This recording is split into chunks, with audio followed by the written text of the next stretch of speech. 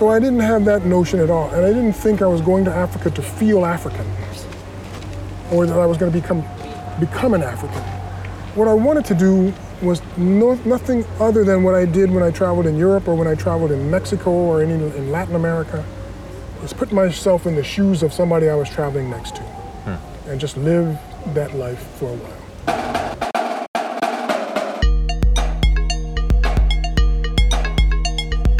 Welcome to Deviate with Rolf Potts. Today, as part of my ongoing series of interviews with people I quote in my new book, The Vagabond's Way, I chat with travel writer Eddie L. Harris.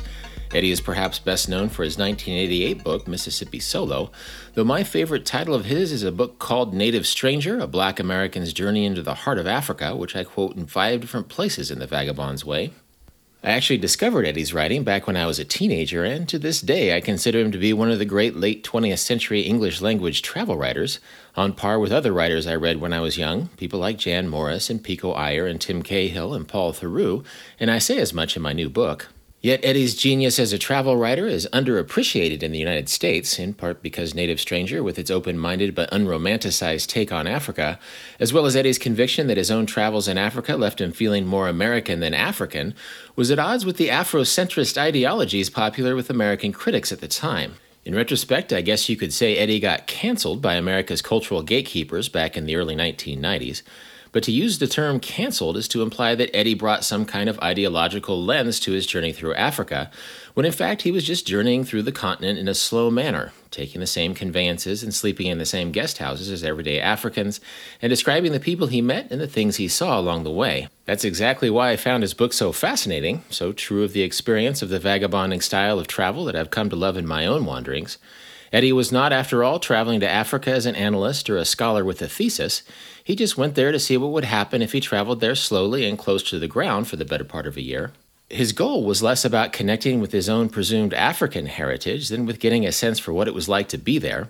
Africa, he wrote, is not some unified mythic place, but a multitude of very real and complicated places, and as an outsider, one can't really see it until one shakes off the lenses and assumptions of one's home culture, and this includes the idealistic fantasies that one might bring to Africa. In this episode, Eddie and I talk about the joys of dirtbag travel and what you can see when you get out of the bubble of comfort that comes with tourism in developing countries. We talk about how you experience time in a different way when you travel to parts of the world that aren't bound to strict schedules. We talk about what it's like to encounter beggars, not just in Africa, but in a place like France, where Eddie has lived since the 1990s. Eddie talks about what it's like to live in France as a Black American and how the American experience in France has and hasn't changed over the years. My interview with Eddie took place in the Luxembourg Garden in Paris last month, and you can hear the sounds of the city all around us. At one point, I read a passage about him from my new book, and in retrospect, I realized I didn't do a very smooth job of that. The Vagabond's Way is also available in audiobook form, and I swear I do a much better and more professional job of reading the chapters in that format.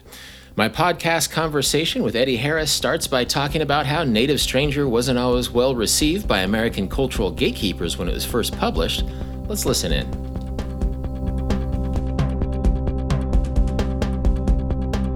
But I think what really happened was the message of the book was not a message that Americans were ready to receive. And the message is, well, the question is, a Black American goes to Africa. When you come home, everybody asks, did you find your roots? A, I wasn't looking for my roots, and B, if I were looking for them, I couldn't find them. And as I'm traveling around Africa, what I'm feeling more and more is I'm just an American.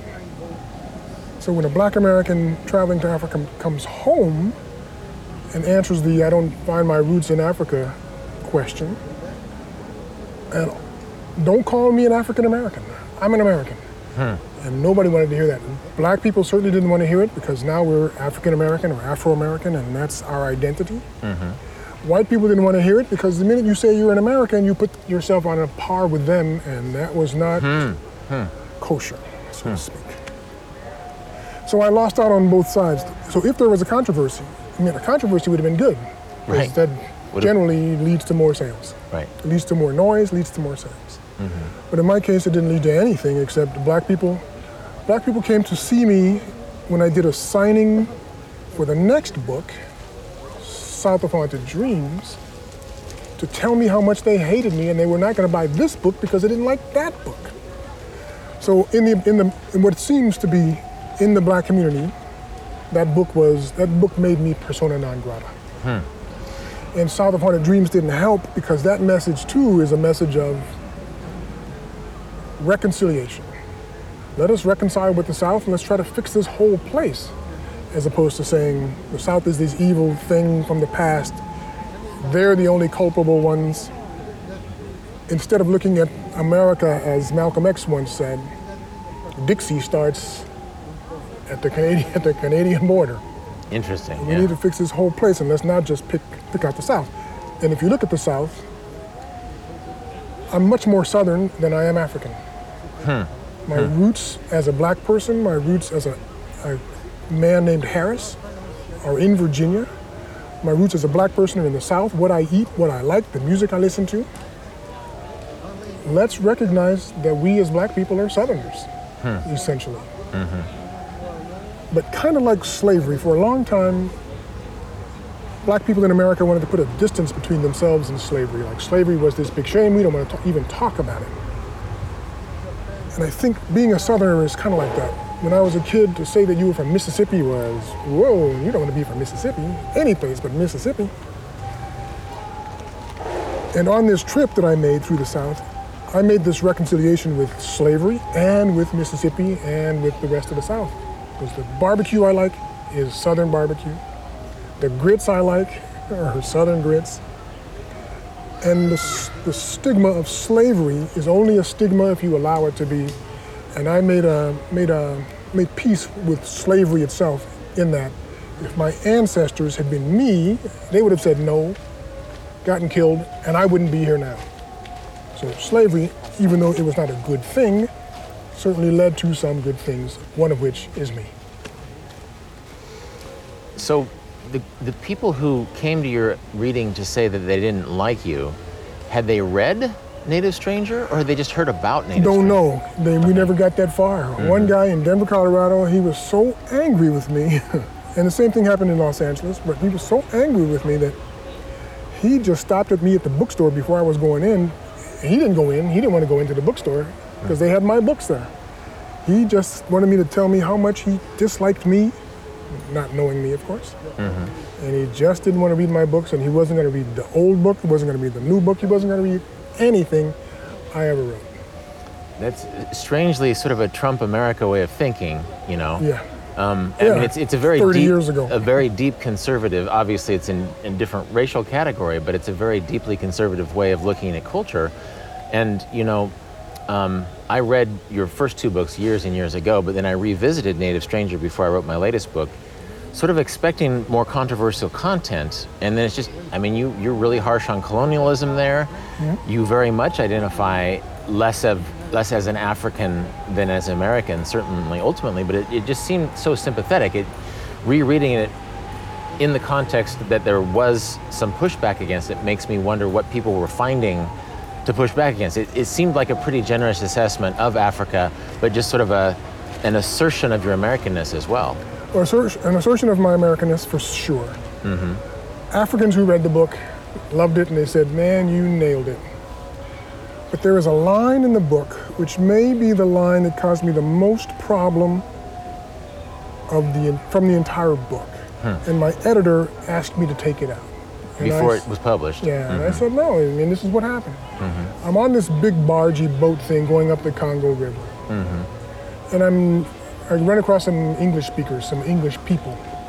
And we were having a conversation, or two conversations, or just hanging out together. The captain calls me up to the bridge, and this one guy whose name is Justin Kenrick, I think, calls us up to the bridge, and he accuses me of whatever he's accusing me of by saying, this man sold your ancestors into slavery, or this man's ancestors sold your ancestors into slavery. And my knee-jerk reaction was to look at Justin and say, thank you. Because without that sold into slavery story, I'm born in Africa, if I'm born at all, and not in Indianapolis. And after traveling in Africa for a year, I'm thinking I'd much rather be born in Indianapolis than in Lagos, Nigeria. Well, I got that sense from your book that you were really frustrated by the way people without power in Africa were sort of put under the thumb of people with power, all of whom were black, right? And you chafed at like sort of the controlling bureaucracy and the hierarchical aspects of life as a traveler in Africa. You just didn't like being told what to do because you were lower on the officialdom hierarchy than whoever wanted the bribe or whatever was going on. Yeah, it was partly that. Partly I didn't want to be I don't want anybody telling me what to do, and I don't want to be low on the totem pole. But also, I think I'm bristling at things that an American would bristle at. Okay. Bribery doesn't pass in the States, or I'm sure it does in some quarters, but normally bribery is frowned upon. And yet in Africa, if you want something done, slip a couple of bills under the table, or if you get in trouble, slip another couple of bills under the table and the trouble disappears.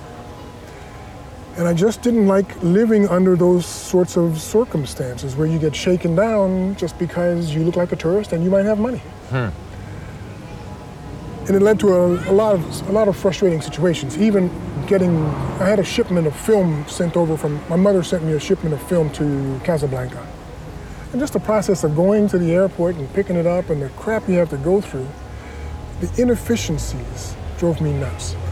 The fact that Africans don't trust other Africans, or at least that's how it looked, because if you wanted to change money, you go to the counter, you give them whatever instrument you've got, either an American Express traveler's check or cash. They're going to fill out a form and give it to somebody else who's going to stamp it and give it to somebody else who's going to stamp it. And all these people have to stamp it before you can get the cash you're looking for. It just underscored partly the imprint of French colonialism, the fact that the French didn't trust the Africans, and then the Africans by that same mistrust of each other. And it's also a kind of tribalism, and the tribalism to me is just racism with people of the same color. And I bristle at racism no matter how it shows up. And so, I guess you ended up, at what point, I mean, did you go in sort of idealistically thinking you were searching for your roots? No. Okay. That was never a question. So the whole thing started in a conversation on the telephone. My life happens on the telephone. An editor from Putnam contacted me wondering why, and Mississippi Solo had just come out. And she wanted to know why Putnam didn't get a crack at Mississippi Solo. Mississippi Solo was very successful. Mississippi Solo was very successful. And it's a good book, if I say so myself. Yeah. And I said to this woman, I sent that book 3 times to Putnam, 3 different editors. They all said no.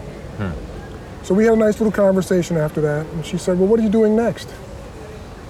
I said, without thinking, and don't know why I said this, I'm going to Africa. And she made me an offer on the telephone. She asked, are you going to write about it? To which I said, oh, yeah. And she offered me a ton of money, and I said, well, we better talk to my agent. And I didn't even have an agent, but I said, we should talk to my agent. And I quickly went out and found one. Right. And that's how that happened. So I was just traveling to Africa because I'd never been to Africa before. I was a traveler. I'd been in lots of other places. I had never been to Africa. I had some money from the Mississippi Solo book. And I'm thinking in this conversation, which was not pre-planned, I was not thinking about Africa before the conversation. Well, I'll just go to Africa. And she said, okay, I said, okay, and I went to Africa. So no preconceptions about looking for my roots, because realistically, you can't. You can look, but even the Alex Haley story in Jufure is a little bit concocted. So I didn't have that notion at all, and I didn't think I was going to Africa to feel African, or that I was going to become an African. What I wanted to do was nothing other than what I did when I traveled in Europe or when I traveled in Mexico or in Latin America, is put myself in the shoes of somebody I was traveling next to, and just live that life for a while. And that was it. That's why I went. And that's what I did. I lived my life in the shoes of an African, or several Africans, because Africa is not a place, but many places. And I wrote that book and got excoriated for it. Well, I think the reason why I like that book so much is that exact reason, is that you're putting yourself in the shoes of the people you're traveling in and among, which feels to me like a central mission of travel writing. You know, regardless of what your mission is, you know, if one is looking for one's roots in Poland or Papua New Guinea, when you get there, regardless of your mission, traveling in the shoes, getting some sort of empathy for the people you're around feels like a mission. And then also you traveled a little bit like a dirtbag, and I like dirtbag travel. You were sort of taking old buses and staying in old hotels. Well, that's part of the traveling in the shoes of somebody else, because they're not flying first class from Lagos to Bujumbura. They're going by bus or by boat or by whatever means, or taxi Bruce, which is my number one means of travel. And how they went is what I did, and what they ate is what I ate. Explain Taxi Bruce. Taxi Bruce in those days, I'm not sure it still exists, was a Peugeot 504 that they crammed as many people inside as possible to go from point A to point B. And the driver waited until his car was full, and then he took off, charged a certain amount of money, depending on the distance, and maybe depending on how many people he had at the same time. And he took off to point B. And he dumped you out, and if you wanted to continue on to someplace else, you did the same thing going from point B to point C. Well, I think one reason why I'm a little surprised that there was this bristling among some readers of the book is that one of the most emblematic scenes to me is when you visited like a tourist hotel someplace in West Africa, where literally the white folks were sitting on the other side of the wall and sort of enjoying a pool and a pleasant environment. Basically, it was clear that Europeans, maybe even French Europeans, had flown down for the weather. And they were sitting around a pool completely cut off from this city in Africa. And you went in, and the way you captured just the absurdity of that, it felt like it would be hard to take issue with your, just the way you called out sort of the colonialist texture of that, of living sort of in a compound amid an actual living, breathing city, and just sort of hanging out next to the pool and speaking with other Europeans. Yeah, and drinking Mai Tais or whatever they're drinking, and not at all interacting. And travelers from the Western world do that all the time, not just in Africa. But I've got friends who do it in Mexico. They go to this compound, and they never leave the compound. And to me, you're not in Mexico. You're in Club Med or Club whatever it is that you're doing. And the only reason I travel is to be with the folk. I was in London just the other day, and I asked myself, I wonder if Donald Trump has ever been here, to this spot, and not surrounded by a bunch of people and not in a car. I was in Soho Square, had just finished eating a Chinese meal, surrounded by a gazillion people. And I'm thinking, Donald and Ivanka and Warren Buffett, they never get out of the car to go to this place. So they've never really been to the London that I've been to. They certainly have not been to the Africa or the Mexico or the Guatemala that I've been to. And it's their loss, in a way, that I think that these insulated environments we're in, again, it's why I love Native Strangers so much, is that every day you go out into the actual Africa that Africans are experiencing, sort of without preconceptions. You know, you're just walking through and seeing what you find. And I like that. I like that old dirtbag way of travel where what you find is what you find, you know? And then in a way, the price of admission is your dirtbag ticket. It's your willingness to get in the bus that's full of people. It's your willingness to stay in the same hotels that local merchants and people are staying in, because that's not really part of the tourist industry. That's just life as it's being lived. And it felt like there was a lot of that in Native Stranger, which maybe, I don't know, I feel like Native Stranger doesn't get credit as a great travel book because it in an unvarnished way, without taking a thesis someplace, it just talks about what travel is like in a way that stays with us, I think. That's nice. I like hearing that. And I think it is that. It's just, there is no mission in this book. It's just going basically from Tunisia to Cape Town. And how do I get there? This guy's going there, and he's going to eat this thing when he gets to this place. I'm going to go there with him, and I'm going to eat that same thing when he gets there. And along the way, if you're not staying in the tourist hotels, you end up also staying in people's houses. And you discover this kind of generosity that you don't find anyplace else. You get this generosity that is astounding. And you can only do that if you're on the bus with a bunch of people and a load of chickens, or some goats or a sheep. And you end up in some guy's house who wants to make you feel comfortable. And he gives you the bigger portion of the chicken because they only have one chicken for the whole family. But you're the guest, and you get the chicken, and you get the bed. And we're gonna sleep on the floor. And you don't get that staying in the tourist hotels. You don't get that in the tourist experience at all. You certainly don't get it staying in the Club Abazaba compound for the entire vacation that you're there. So it's not a vacation, I guess, is the thing. It's a journey. Yeah, it's a journey. And you talk philosophically about the idea of journey in your writing, but then it's also, you're not going as a tourist, but you're also not going as a journalist with the thesis trying to interpret this part of the world. You're just going to take a string of buses and boats. I never thought to characterize this way, but maybe that's why I like Native Stranger, is that it's a guy going from Tunisia to Cape Town, and he's just going to go the slow way. Yeah, it is the slow way. But it is also the superficial way, and I never thought about that so much either. Because you're really just skimming the surface. You're not spending a whole lot of time, or I didn't anyway. You're not stopping. Spend a whole lot of time in any one place. You're stopping certainly, but you're stopping briefly, and you're going and you're moving on. And you're continually moving on till you get to the final destination, and then you can go home. And you're barely scratching the surface of what life is really like in that place. And that might be part of the political, polemic, anti-Native Stranger feeling as well. People maybe wanted me to dig deeper into a particular place. But that wasn't the nature of my trip. It wasn't why I was on this journey. My trip was about movement, and my life was about movement. I move all the time, and I think I'm just addicted to the movement and not so much to any particular place.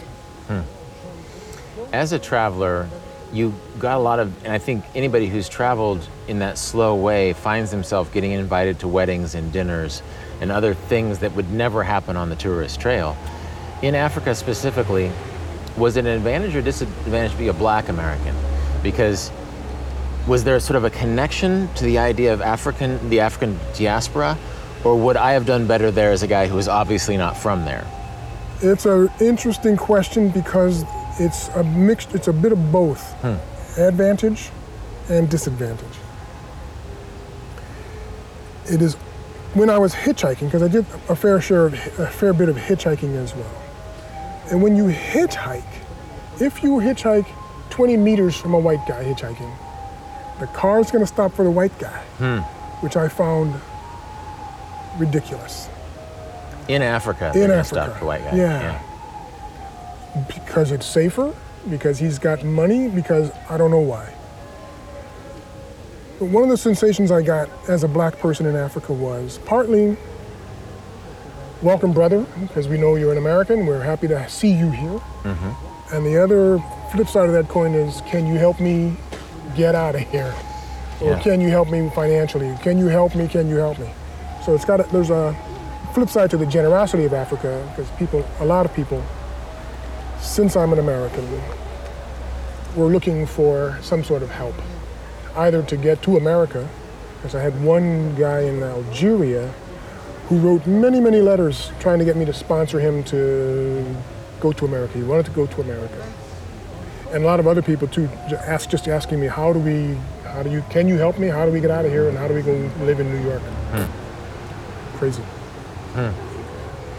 And yet they were happy to see me, an American who did take the trouble to travel there and to travel in the way that I was traveling. Because and I don't want to generalize, but it did not seem that there were many Black Americans who were traveling the slow way.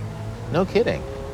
If they traveled to Dakar, they stayed in Dakar, or they maybe took a train to Ziguinchor or someplace else, but they mostly were in this one place doing more like a tourist thing, or going to Ghana and going to the slave holding pens and feeling that experience. But nobody I know has traveled Africa, Black or white for that matter, but nobody I know has traveled Africa quite the way I did it. You said in Mississippi Solo that a vacation is external and a pilgrimage is internal, and an adventure combines the two. Do you think a lot of Black Americans go as a pilgrimage to Africa? I don't know now, but I think in those days, yes. Africa was a destination for this roots kind of search, that kind of pilgrimage, to touch the soil of Africa. I think even today people want to go there just because it's where we came from, and they want to find some resonance. And maybe they do, and maybe they don't, and maybe they come back with some sort of artificial resonance. I don't know, I don't want to judge, but I know I came back with a human resonance and the feeling that in a political, cultural, existential sense, I'm just an American. Do you think there might be an expectations versus reality energy there? I mean, we all take expectations during the place. We want to see the best version. We want to see the version we saw in our mind. Is the Black American pilgrimage to Africa tend to maybe risk over-idealizing certain aspects of it? I think that is potentially possible, sure. In Native Stranger, at some point I said, I don't know any more about Africa than I know from Tarzan movies. And I think that's, in those days and before, that was pretty much the case. Africa was unknown. I think it's a lot more known now. But I think, too, that a lot of our travel becomes folklore-based. And we want to think that Africans still live in grass huts and they dance around traditional dancing all the time. And it just isn't the case. Africa is quite urban and very modern, and it's time and trying to hold on to that folklorish Africa, I think, is a way to stigmatize modernity and to keep Africa in our imagination the way we think it was even in the stupid Tarzan movies, as opposed to saying Africa evolves like every place else. Let us help it to evolve. In fact, the last part of that book talks about the Western world, Europe especially, but also America. And China now, we need to get out of Africa and let Africa figure itself out. And sink if it has to sink, and then it will rise. Because there is modernity in Africa, there is intelligence in Africa, and there are buttloads of resources in Africa. It should be the richest place on the planet. But the fact that we keep our hand on it and keep idealizing it in this folklorish way, I think, helps keep them down as opposed to helping them uplift. I think one thing you're seeing more now in the age of social media is Africa is full of really smart young people. And now you can listen to their podcasts and you can follow them on Twitter and just realize there's a lot of human capital there, you know? Yep. For years we've gone to Africa with sort of this missionary idea of donating to certain projects, when in fact maybe we should just invest in a tech startup or some sort of project that is initiated by these smart young people. Well, in a way, that's what China is doing, in an exploitative way. China is investing a lot of money in Africa. You see Chinese fishing boats all over the place. Chinese hospitals, Chinese football stadiums. They just throw tons of money in order to buy basically food for the Chinese. It's extractive a little bit. Yeah, not unlike what we were doing for uranium and cobalt and whatever else we were getting from Mobutu. But it's the same mentality, but different. And what we should have done was found a way to keep everybody else out, just let the Africans do what Africa needs to do and figure it out. But everybody wants a finger in the pumpkin pie or the plum pie. Little Jack Horner sat in the corner, in the plum pie. Right. So we can take something out of the place as opposed to helping them. And then we continue to prop up dictators who don't develop Mobutu. When I was in Mugabe, when I was in Zimbabwe was a great place. Zimbabwe's a disaster now because we kept Mugabe in power, allowed him to stay in power, and he just raped the country, the same as Mobutu did in Zaire.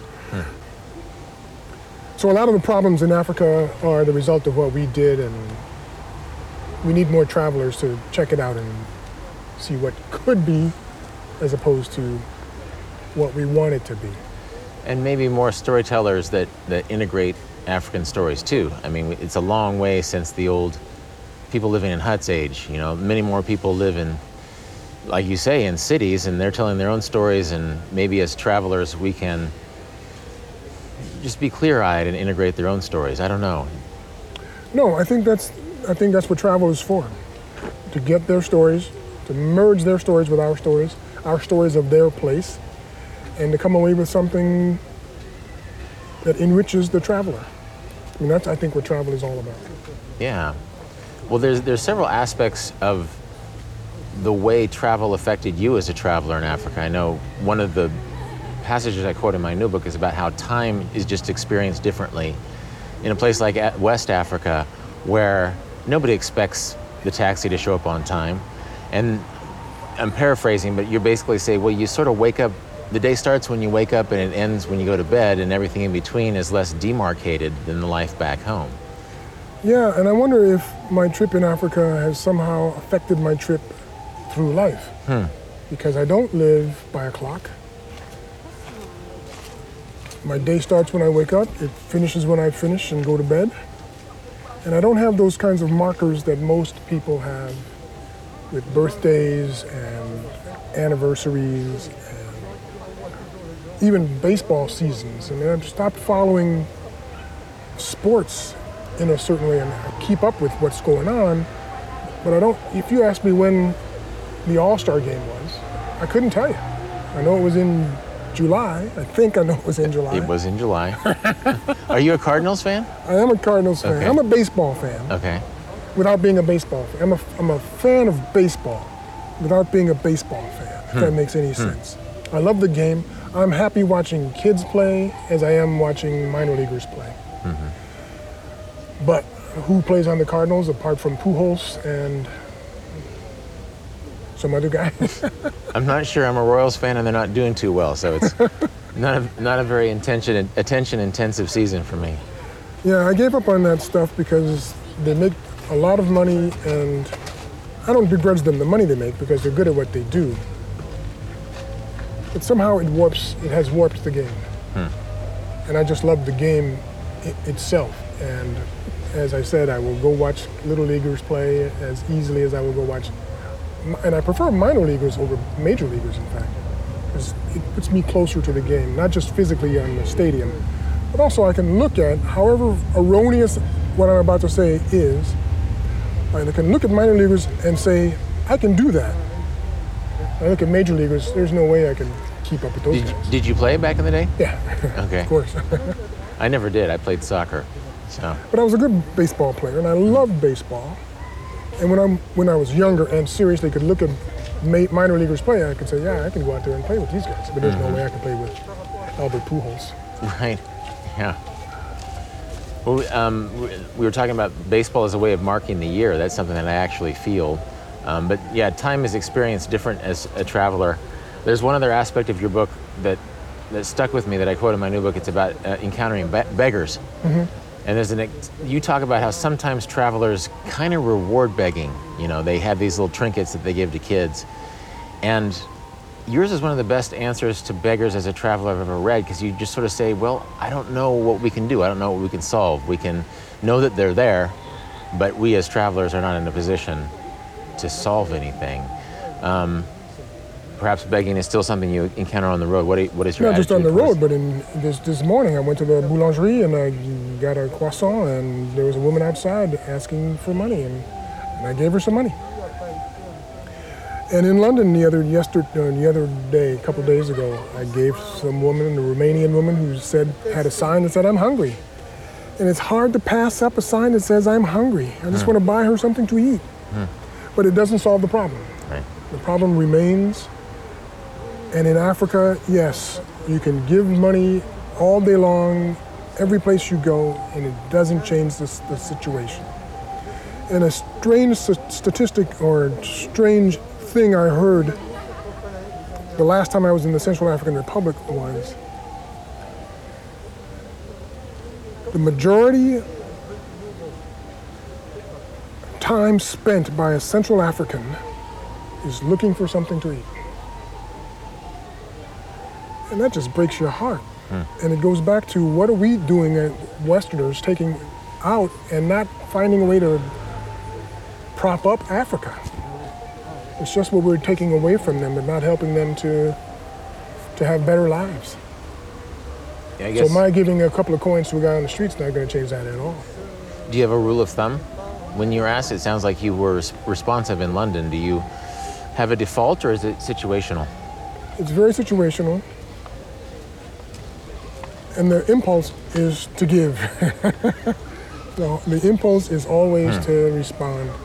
And even if I don't, because when I went into the bakery, I didn't have any cash.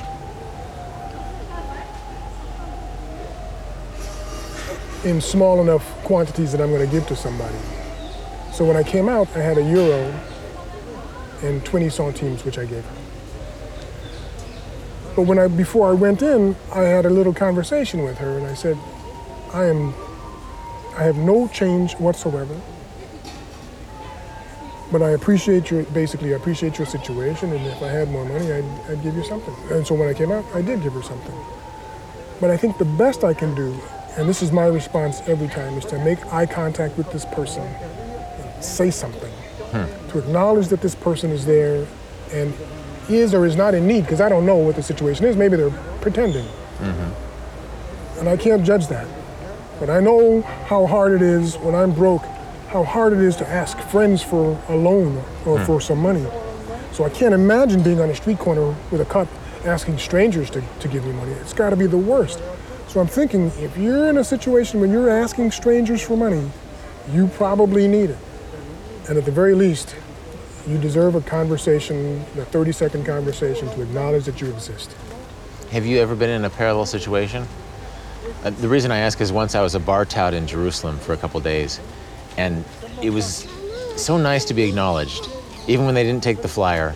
I hated being ignored, and I was this privileged American guy just sort of hustling, trying to get some free drinks at a bar. I don't know, have you ever been in a situation where you've been...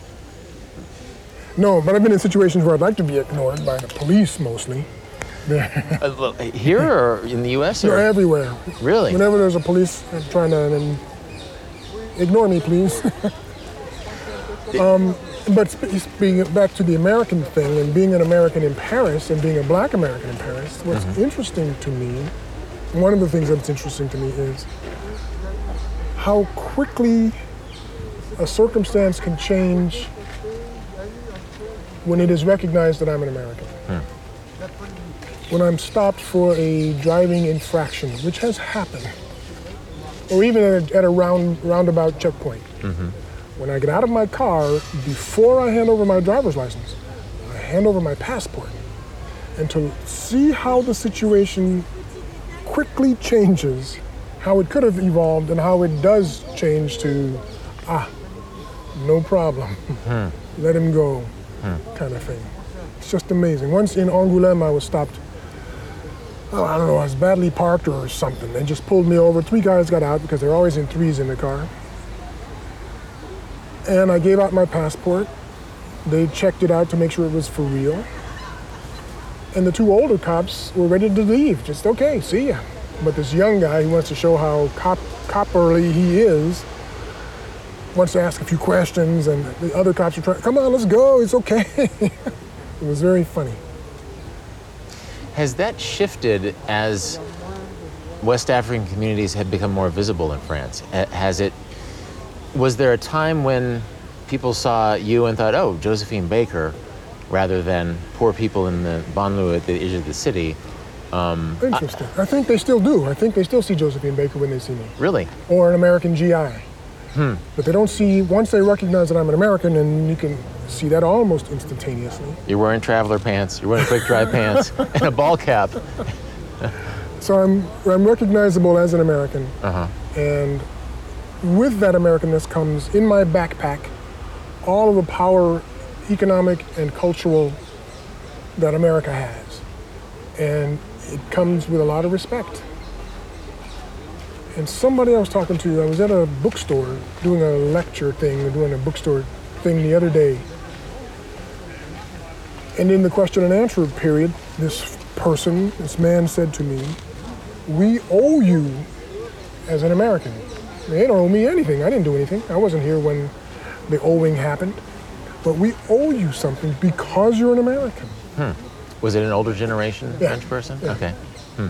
And it's really strange. And how hitchhiking one night up in Normandy someplace, in the middle of the night, a cop stopped me, clearly wanting to see what I was doing there, sees my passport, and now he's having a conversation about, I don't know what, but it turns into a conversation. And if you go through Normandy, even now, 50 years after the war, 70 years after the war, you still see American flags flying. No kidding. There is that sense that we'd be speaking German if you hadn't showed up. No kidding. Yeah. Huh. You think that'll go away eventually, generationally?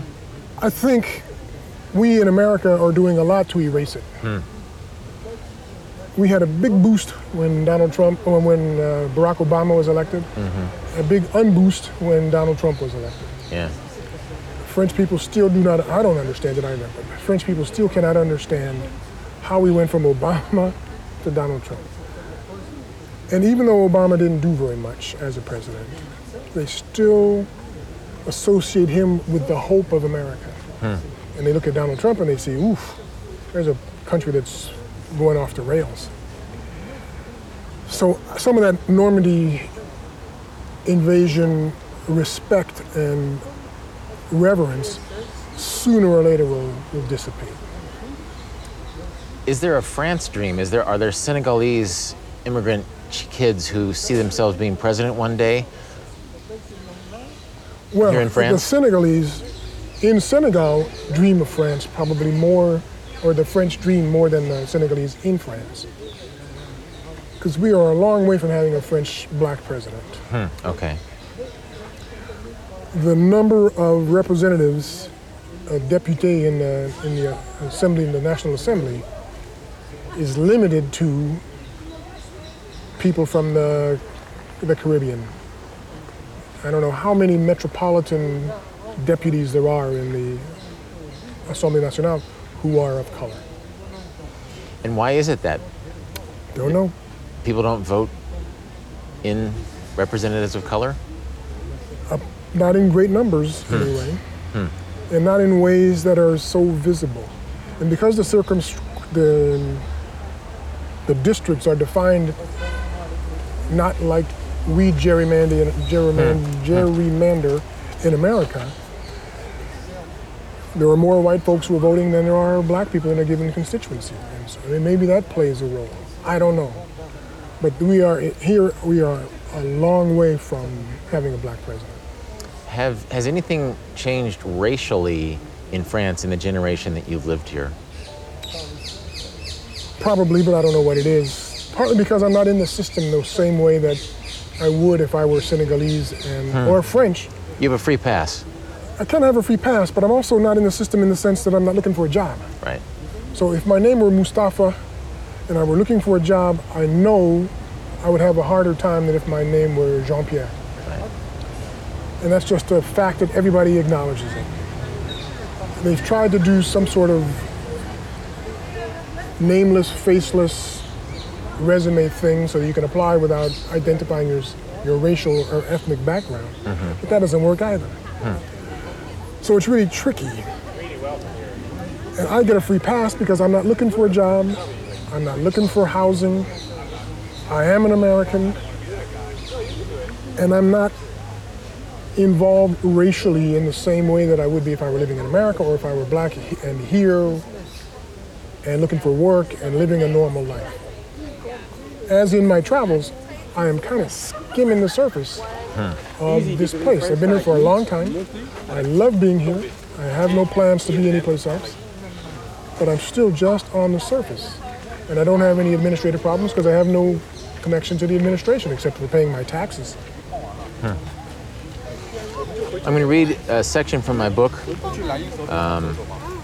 that quotes Native Stranger, actually. It's sort of I quote you in several places, but there's one specific chapter that revolves around, that focuses on Eddie Harris. It's September 7th. It says, "Don't let preconceptions blur what you see firsthand." The epigram is from Native Stranger. It says, "More and more I'm trying to get used to African ways, trying to live them, trying to shed the snakeskin of assumptions and expectations and sensibilities of the world I come from." And then in the body, it says, if there's a reason why Eddie L. Harris isn't mentioned along Paul Theroux and Jan Morris as one of the great English language travel writers of the late 20th century, it could have something to do with the ironies of literary criticism. In 1992, when Harris followed up his best-selling 1988 debut, Mississippi Solo, with a travel book entitled Native Stranger, A Black American's Journey into the Heart of Africa, Afrocentrist critics took issue with the book's less than romantic depiction of the continent. The irony here is that despite the early 1990s academic vogue for Afrocentrism, Harris's naysayers tended to be ideologically minded Americans without much on-the-ground experience in the parts of Africa he'd written about. My book was a clear-eyed, accurate picture of a place I loved, but I described in gritty fashion, Harris said in a 2006 interview. I decried poverty and corruption, I hung out the dirty laundry, I guess, and no one wants you to do that.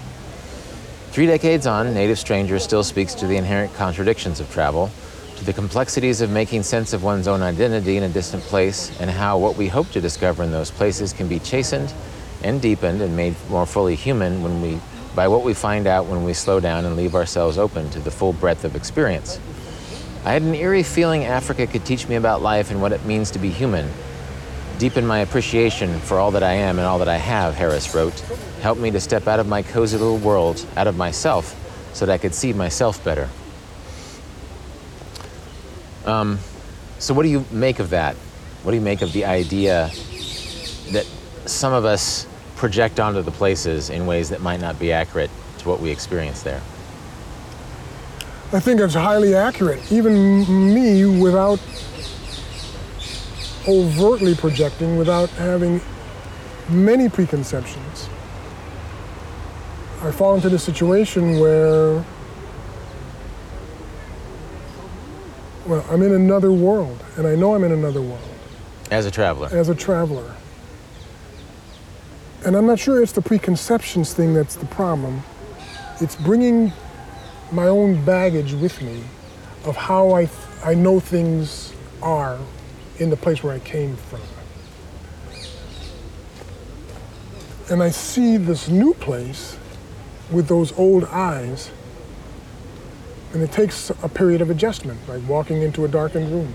It takes a period of adjustment so that you can at least understand where the need for bribes comes from.